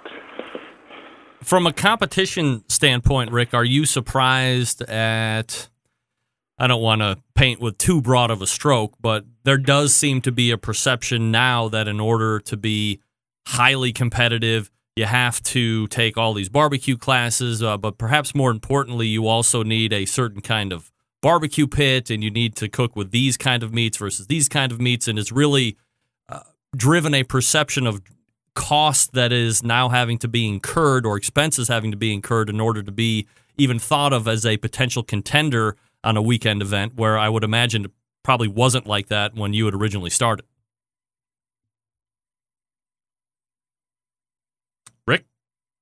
Rick? Hello? Uh-oh. And that was a great question, too, by the way. Best question. Hello? Rick. No Rick. What the hell happened there? Let me check this out. All right, that's working. Let's try it again. We're going to do it live. Your call has been forwarded to an automatic voice message system. The mailbox belonging to... Don't say that. This is what happens when you do it live. We'll do it live. That's right. Well, do it live. I'll write it and we'll do it live. That's what happens when you do it live, Bill. You get mad, you start throwing it around, all that stuff. Oof. He's out in Washington, I think. Is it Washington? Hope we don't go back to voicemail. It's the worst. I don't know what happened. Well, you just disappeared. It's the beauty of the internet. Where did I leave off potentially? I was talking about the women being involved, and you would ask me about the equipment and the classes, and you want to use Kobe beef in your brisket, and I have to agree, I don't like that. I watched two gals from Seattle win several events at the Jack Daniels using basically Brinkman's and very simple barbecues. I don't like the thought process being that you have to have a $20,000 rig to be able to win Memphis in May or a category at the American Royal. I like pure barbecue. In fact, Dave Anderson and I at one point said we would love to start a contest where you were given a bag of charcoal, you were given steaks, you couldn't use rubs, you couldn't use sauces other than accompany the meat but not on it. An old-fashioned barbecue where you couldn't use these big fancy devices, you couldn't inject the meat, you just cook good food, and the best tasting food wins a prize. Because I think there is a lot of emphasis. I mean, you go to one of the major events and you see rigs that, you and I couldn't possibly afford. They're basically trailer rigs with kitchen, stainless steel kitchen, and 3 or 4 big, huge barbecue pits. It just kind of bothers me. I'd like it to be a little simpler at some things, but I don't think that's going to happen. Rick Brown joining me here on the show. Rick, from a business standpoint, you're the new official products tester, or whatever the proper title is with AmazingRibs.com. But briefly, what are you going to be doing with Meathead, and what can we expect from you going forward there? Well, we're going to be doing a lot of stuff together. My official title is Director of Product Reviews. Now, Max is our top guy with the reviews of smokers and grills. I may occasionally be doing those, but when we're talking about all the stuff that's out there, I mean, there's temperature control. We're talking about all these fancy things. There's temperature control devices and that hook up to your computer and hook up to your cell phone and will tell you when your meat is done, and you can check the temperature on it. There's grill lights that are incredible. Right now, I'm in the process of testing coolers. Now, we're not talking about an old igloo cooler you haul around in your backyard. We're talking about $350 and $400 coolers that are guaranteed to keep ice for up to 7 days. There's thermometers, there's grill gloves, there's grill grates, there's charcoal lighters and thermometers, and it's just amazing variety of gear that the barbecue world has available to it. And one of the things I want to do is make sure that only the best stuff that we thoroughly test gets out there. It's not fair to just throw something out and say, well, here it is, these are really good, these are really good. When we evaluate something on AmazingRibs.com, we really evaluate it. I've got a list of 20 different aspects of a cooler that we're going to be testing in order to tell people what we think are a couple of the best coolers in the country. And just to make sure everybody knows, our reviews have nothing to do with advertising. We don't allow people to pay for play. We review it, and we tell them that we're going to review it honestly, and if you don't like the review, I'm sorry, but we're going to be honest about it, because our loyalty is to the people that visit the website and the Pitmasters Club people. We've got to be honest and true, because our credibility that's all we got. Rick Brown joining me here on the show. So we look forward to some of the reviews you're going to be posting here at AmazingRibs.com coming up. The other thing that I want to talk to you about this evening was Operation Barbecue Relief, and you were actually kind of an embedded reporter via AmazingRibs.com down in Texas. Talk to me about what you were seeing down there, what you were doing down there, and your thoughts of what you saw and how people were getting along. Well, I have to tell you that I've been a supporter for OBR, Operation Barbecue Relief, for years. When I was the editor of the ill-fated Barbecue America magazine, I gave them full-page ads for free. It is just astounding what they've done. I mean, these folks went down there early in the week, and in 7 days, and you won't believe these numbers, in 7 days, they cooked 360,000 meals for people in Houston. And that's not putting something together like some of the other services who give you a peanut butter sandwich and a bag of chips, some of the other agencies. This is pulled pork, sliced pork loin, sliced turkey, baked beans, fresh carrots, fresh corn. It was gourmet meals, and the meat, I tried the pulled pork and some other things, and it would have placed in some of the barbecue contests. So here's people getting, who have nothing, whose houses were wiped out, block after block of their furniture piled in front of their home that's going to be thrown out. And they get a hot meal, and I tell you what, they just thought it was awesome.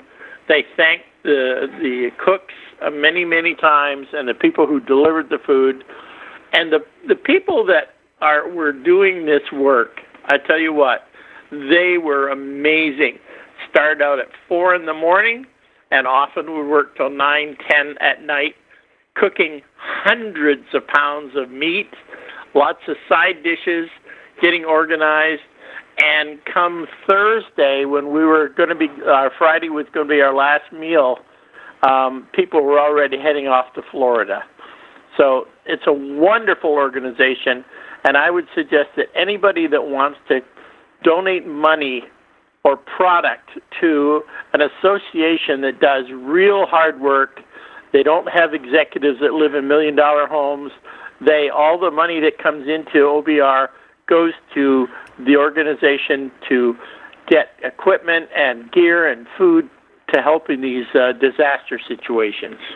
From your evaluation, Rick, how did where you were at look from a physical standpoint? Was it pretty decimated? Well, it was decimated. The biggest, I didn't get down there while the streets were still flooded. I could not make it that quickly, but here's the situation. You have entire neighborhoods that have never had a flood in 30 years, that water was up to 8 feet in their houses. People had to be rescued with boats and kayaks. And the problem is the water that went into their houses, some of it came from sewer drainage and other things. It's contaminated water. The one story sticks out. This guy told me that he had water 2 inches deep in his house, a beautiful home, but it was only 2 inches deep. But because everybody was evacuated from this neighborhood, he didn't get back for 3 days. And in 3 days, the mold and the bacteria had crept up the walls, and he had to destroy the entire bottom of his house. Wow. And again, everybody is completely taking everything out of the first floor of their house. There's huge piles of refrigerators and vacuums and stereos and couches and chairs and children's toys and clothing that they just have to throw out. So, and this is going to be for months. This isn't something that's going to be cleared up because the rain is gone. I mean, these people have to completely redo their houses. Where do they eat in the meantime? Yeah. Where do they get their food? It was an astounding. I've been in the news business for over 40 years, and it's the most astounding thing I've ever seen, the rapidity of this flooding and the actions of the OBR people to selflessly come down, give up their time, spend 16, 17, 18 hours a day cooking for people they never know, they'll never meet them, and just make sure they had good, solid food to keep them sustained. Rick, I appreciate the reporting on that. We're talking with Rick Brown from AmazingRibs.com, but of course you know him from Barbecue America and all the books, of course. Rick, really appreciate the time this evening. Thanks so much for doing it. My thank you to you, and I can't emphasize enough, if people want to help in Florida or Texas, throw your dollars toward Operation Barbecue Relief, because these people deserve it, and the people that they serve deserve it. And wish everybody good health and lots of great barbecue. Thanks, Rick. Take care. Rick Brown, legend, right there, talking about his time that he helped Operation Barbecue Relief over the last few weeks. So, wow, I mean, that story you just told just kind of slaps you in the face. And then, of course, so we're barely talking about what happened in Florida because it's just so recent. And I don't even know if anybody has the full scope on what Irma did. Was it as bad as everybody was talking about? Was it more of a miss than a hit? It was big. It was big. Wow. More to come on that next week as Operation Barbecue Relief starts to infiltrate there and work their magic. And I agree with Rick. If you have the ability to help out, OperationBarbecueRelief.org is the place to go. All right, I'm going to talk to you about the Pit Barrel Cooker. Folks, here's the deal. If you're looking for something that does not have a huge footprint, the Pit Barrel Cooker might be something that you're looking for. If you're looking for something that isn't a only stick burner kind of a fuel source need, Pit Barrel Cooker might be something you want to consider. If you like working with the consistency of charcoal and you like cutting up wood chunks to add smoke flavor, Pit Barrel Cooker's right up your alley. And if you're looking for something that is budget friendly, but because it's not as expensive as some of the other stuff, but has a tremendous amount of food capacity because you're switching it up a little bit. Sure, the Pit Barrel Cooker comes with grill grates, hinged grill grates, mind you, where you can do it traditionally, lay it down on the grill grate, and away you go. I would recommend that stuff for if you're going to do like steaks or burgers, hot dogs, chicken wangs, all these kind of things. But if you're going to go barbecue, especially ribs, for $299, this thing ships for free right to your door. It's already put together. You can cook on it right away. You can hook 8 racks of ribs in this thing, and they are done in a great amount of time. It's not all day long. One little vent adjustment on the bottom is all you have to make, and it is totally dependent on how high above sea level you are. And then you just tighten it up. You don't have to make any vent adjustments. And once you get it started, you put in the rods, you hang your meat, or you lay the meat down on the grill, put the top on, and away you go. Plus, if you want to get some of those extra accessories, like charcoal chimneys, they got one that's cut just for the Pit Barrel Cooker. They have all the rubs that you need, all the stainless steel shakers for the rubs that you need, pit grips, turkey hangers, a full supply of barbecue accessories that really complete your Pit Barrel cooking experience. And again, for $299, the capacity on this thing is second to none. So easy to use, moist, delicious food each and every time. Go to pitbarrelcooker.com, that's pitbarrelcooker.com, and check out what everybody's talking about. You might even want to buy 2 or 3. Again, shipping's free. Come on. We're back with Bill West to talk about electric cookers. Stick around.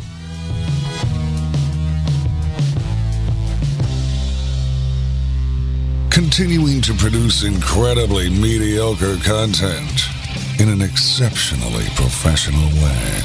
You're listening and watching the Barbecue Central Show. Once again, here's your host, Greg Rempe. Welcome back. This portion of the show is being brought to you by the National Pro Barbecue Tour, presented by Sam's Club. 31 cities, 500 G's in cash. Eternal bragging rights if you win the whole thing.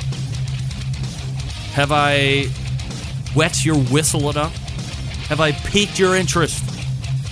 This weekend, the 2017 Pro Barbecue Tour rolls into Madison, Wisconsin for the regional final, as I mentioned at the top of the second hour. To get more info on the tour or to check results, you can visit kcbs.us/Sam's Tour. All right, helping me close the show tonight and doing it in kind of a last-minute fashion, and we'll leave it at that, is an avid backyard barbecue and grilling guy, one of the co-hosts of Great TV, which aired on Outdoor Cooking Channel when it was a thing. If you are being honest with yourself, Centralites, when you hear the words electric smoker, you probably look down your nose a little bit at that group, and for no good reason. So let's help dispel some of those myths when it comes to electric cookers with the author of a brand new cookbook called, aptly titled, The Complete Electric Smoker Cookbook. I am talking about first-timer to the show, Bill West. Billy, how are you, buddy? Hey, Greg, good to talk to you. Absolutely a pleasure to talk with you. I'm sorry? I heard you talking about the pit barrel. Like, my thing is, I love all different kinds of cooking. Cookers. I've never met really many cookers I don't like, but I started digging the simplicity of the electric stuff. My first little smoker was an electric smoker, and that got me hooked on that. But I've done all the stick burners and all, and pellet cookers, and I love it all. But I figured I'd focus in on one little thing for this book, and have had a lot of fun doing it. Bill, before we plug in to the electric portion book, little background about you. Like, what's your deal with live fire cooking and grilling? You just somebody who's been around it? Did you pick it up a little bit later in life? What's the deal? Yeah, definitely. I picked it up probably early 2000s, and then I moved here to Charleston. I heard you talking about the storms a little while ago. Yep. Moved to Charleston, and it's like, this is really more than any place. I was in Augusta and Savannah, but more than anywhere else, like, there's a ton of barbecue across South Carolina. I ran into and got to know Jack Waybor real well, and started the podcast Great TV, and hopefully we'll start churning out some more episodes of that one of these days. But just got into competition a little bit, and really found out that I liked either judging or just cooking more than the competing side. But I still totally love like the information and the sport of barbecue. Just never could find like the time to do it. So my 9-to-5 real world job is radio. So I run a bunch of radio stations here in Charleston, mainly country music side of things. And that keeps me pretty busy 9-to-5 during the week. So it was really hard getting a full Friday off, maybe to go out to compete too many times in a year. So I started doing a little bit of judging like that. And right now I'm just doing the blog barbecuetricks.com and writing this book. Bill, you had mentioned that you had used a number of other cookers and that you like a lot of other cookers. There's, really no segregation for you. You're a lover of all of them, but you particularly have an affinity for the electric smoker. Is it just because of ease of use and good product that it turns out, or is there something else that you like about the electric smokers? Pretty much the simplicity, ease of use. And the first one I got, I found like a $20 little, I think that was a Brinkman kettle smoker with, you plug in, it's got one setting. And I learned on that, and I turned out some great ribs, and just it is as good as anything else I'd had. And since then I've stepped up, and although I don't classify the Traegers as an electric smoker since they're pellets and they're just a little bit different, there's a lot of things I love about the Traeger, maybe even more so than electric smokers.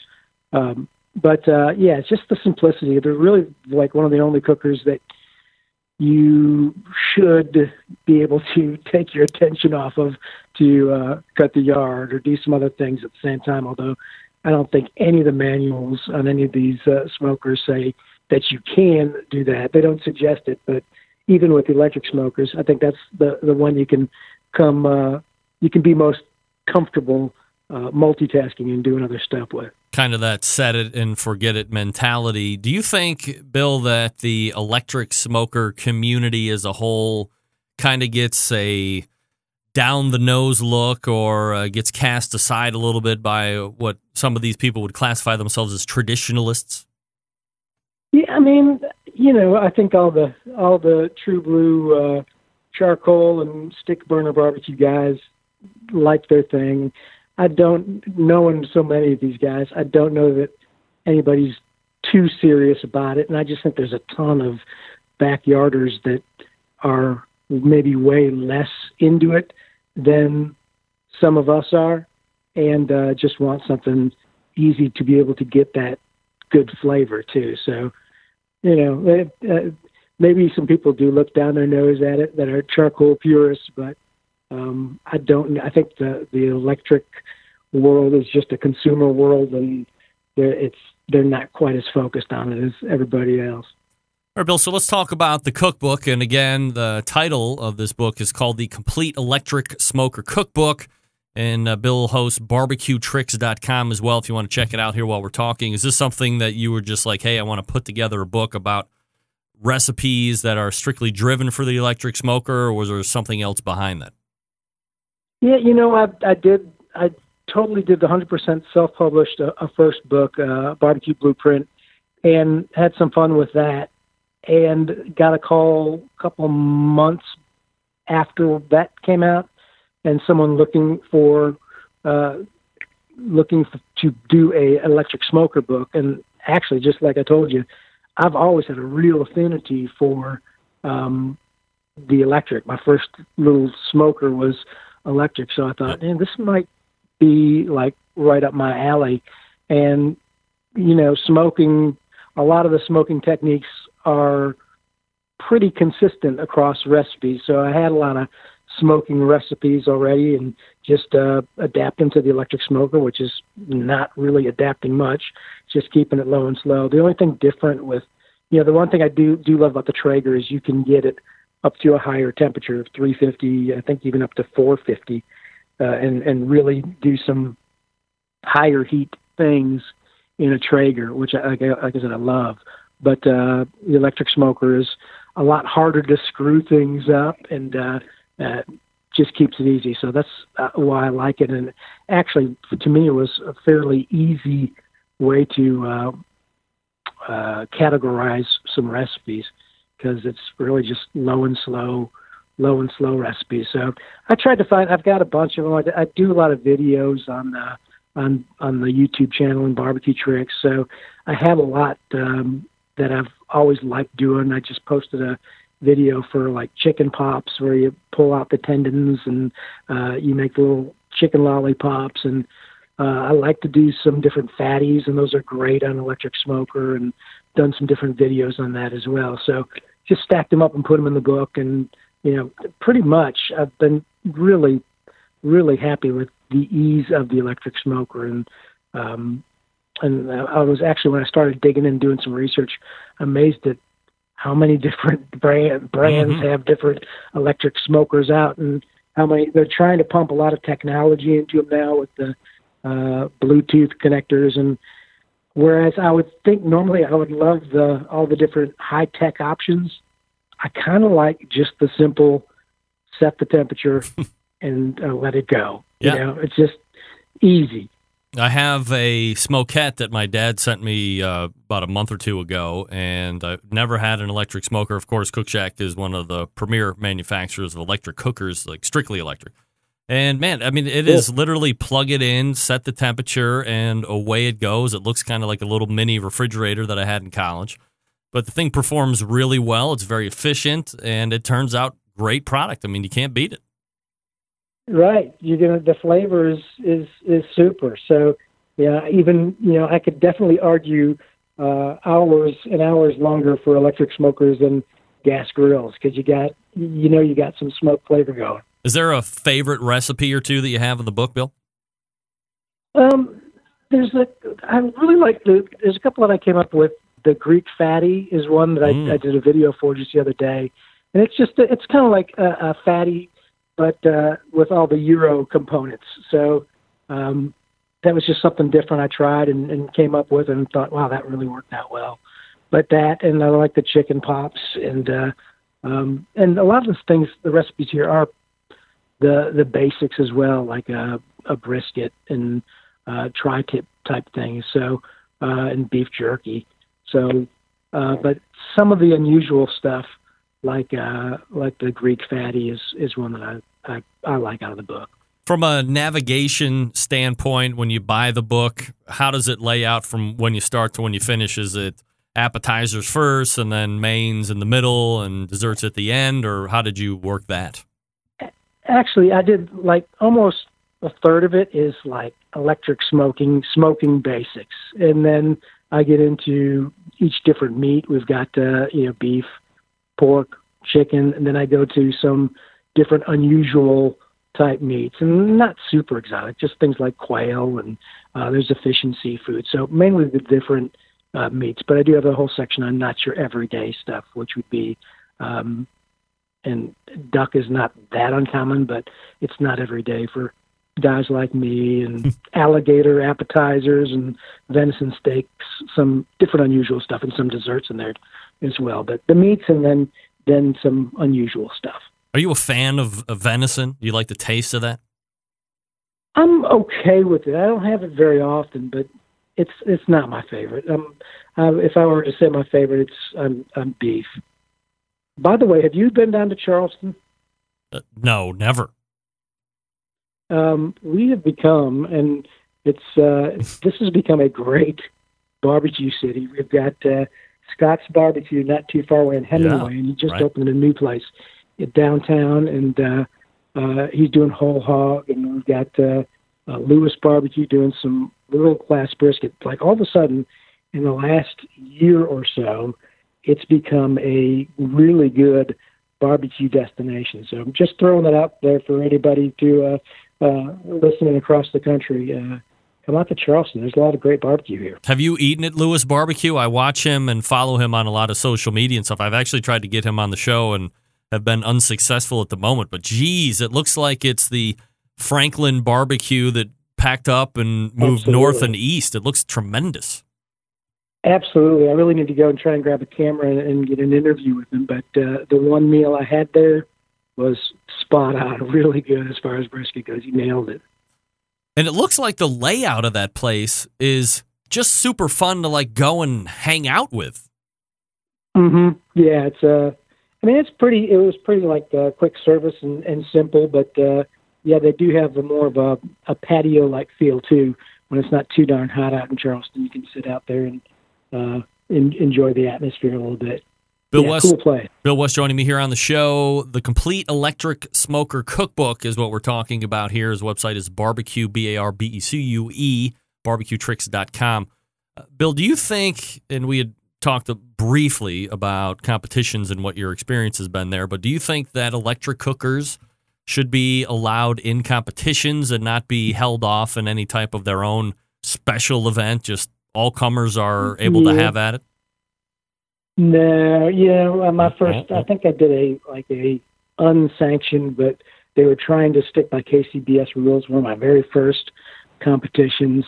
And, I played by the rules and had a wood burning cooker, and then like the last couple, 4 hours beforehand, someone pulled up with it was a gas grill, and I filed a complaint against it. It was an ugly situation. But no, I mean, the rules are the rules, and I don't think that the electric smokers are really right for that. I think the Traegers officially are okay under most rules because they're officially wood. Right. But and that's cool.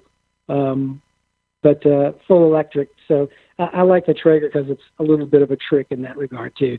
You get to use some of the benefits of a big toy like that. But almost the electric smokers are a little bit too easy. So I do like a little, having to work with a little bit of wood when you're in a competition. So that's part of the kind of tradition of that stuff. Bill, most important question: where can you get the book, and how much is it? Hey, thank you. The book is going to be $17.99 when it comes out. It's on Amazon right now for pre-order for like $11. And if people do want to go and pre-order, it doesn't come out officially till the 26th, but you can pre-order it now and get me your receipt information. I've got a thing set up at barbecuetricks.com. I've done a bonus chapter you can only get with pre-order. I did a couple of extra videos there at barbecuetricks.com. And some cheat sheet stuff that are just pre-ordered bonuses that again, it's like $11 for pre-order right now, so good deal. And I worked hard on some bonus stuff too for that. So I'd love for people to take advantage of it. Get the receipt when you get the pre-order, send it over to Bill, and then he'll hook you up with the cool backdoor free stuff if you go ahead and make that jump. There's a little form on the on barbecuetricks.com that'll come up. But I just put on Facebook just for like people listening here today on Barbecue Central. I'll leave it up for about a week since I'm sure people will catch the replay. Just comment. I put it up. I'm going to do a drawing for a free copy for you guys. So just let me know you listened. Make a comment, and end of the week I'll pull a name out and mail you one of the hard copy books. All right, that sounds great. Again, the name of the book, and we're not judging here because I like electric smokers, and so does Bill, is the Complete Electric Smoker Cookbook. The website, barbecuetricks.com. It's Bill West. Bill, really appreciate the time, man. Thanks so much. Thanks, Dave. There he is, Bill West.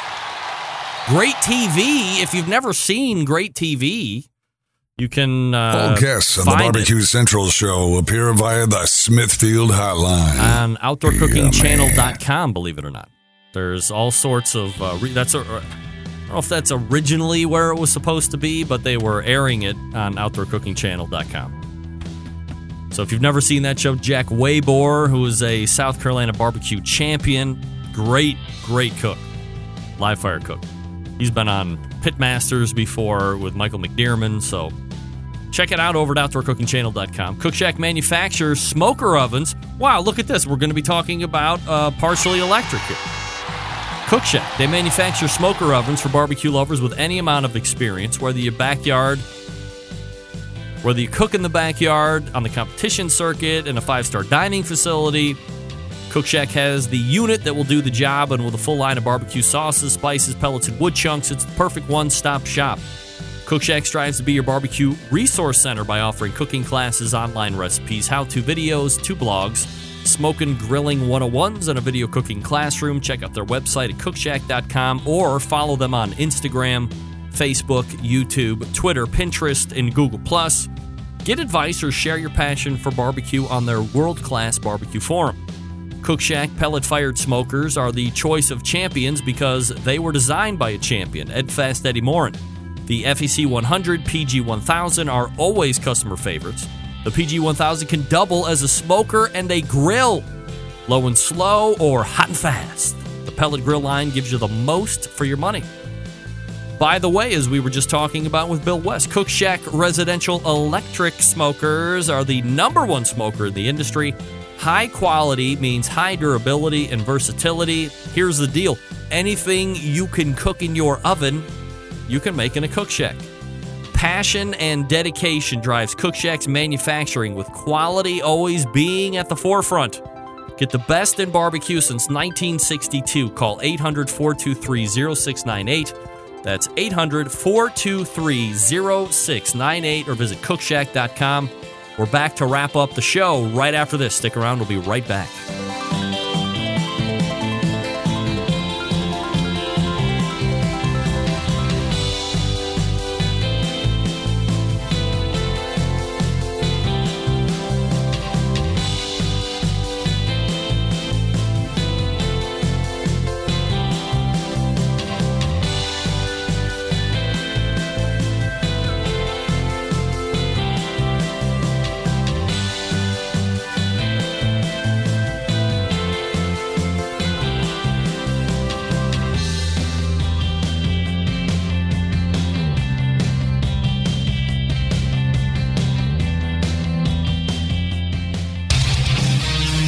Whole packers, full racks, legs and thighs, injecting butts.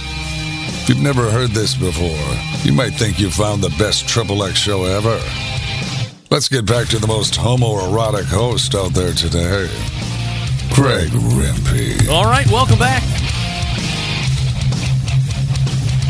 Thanks again to Bill West for joining me and talking about the complete cookbook the Complete Electric Cooker Cookbook.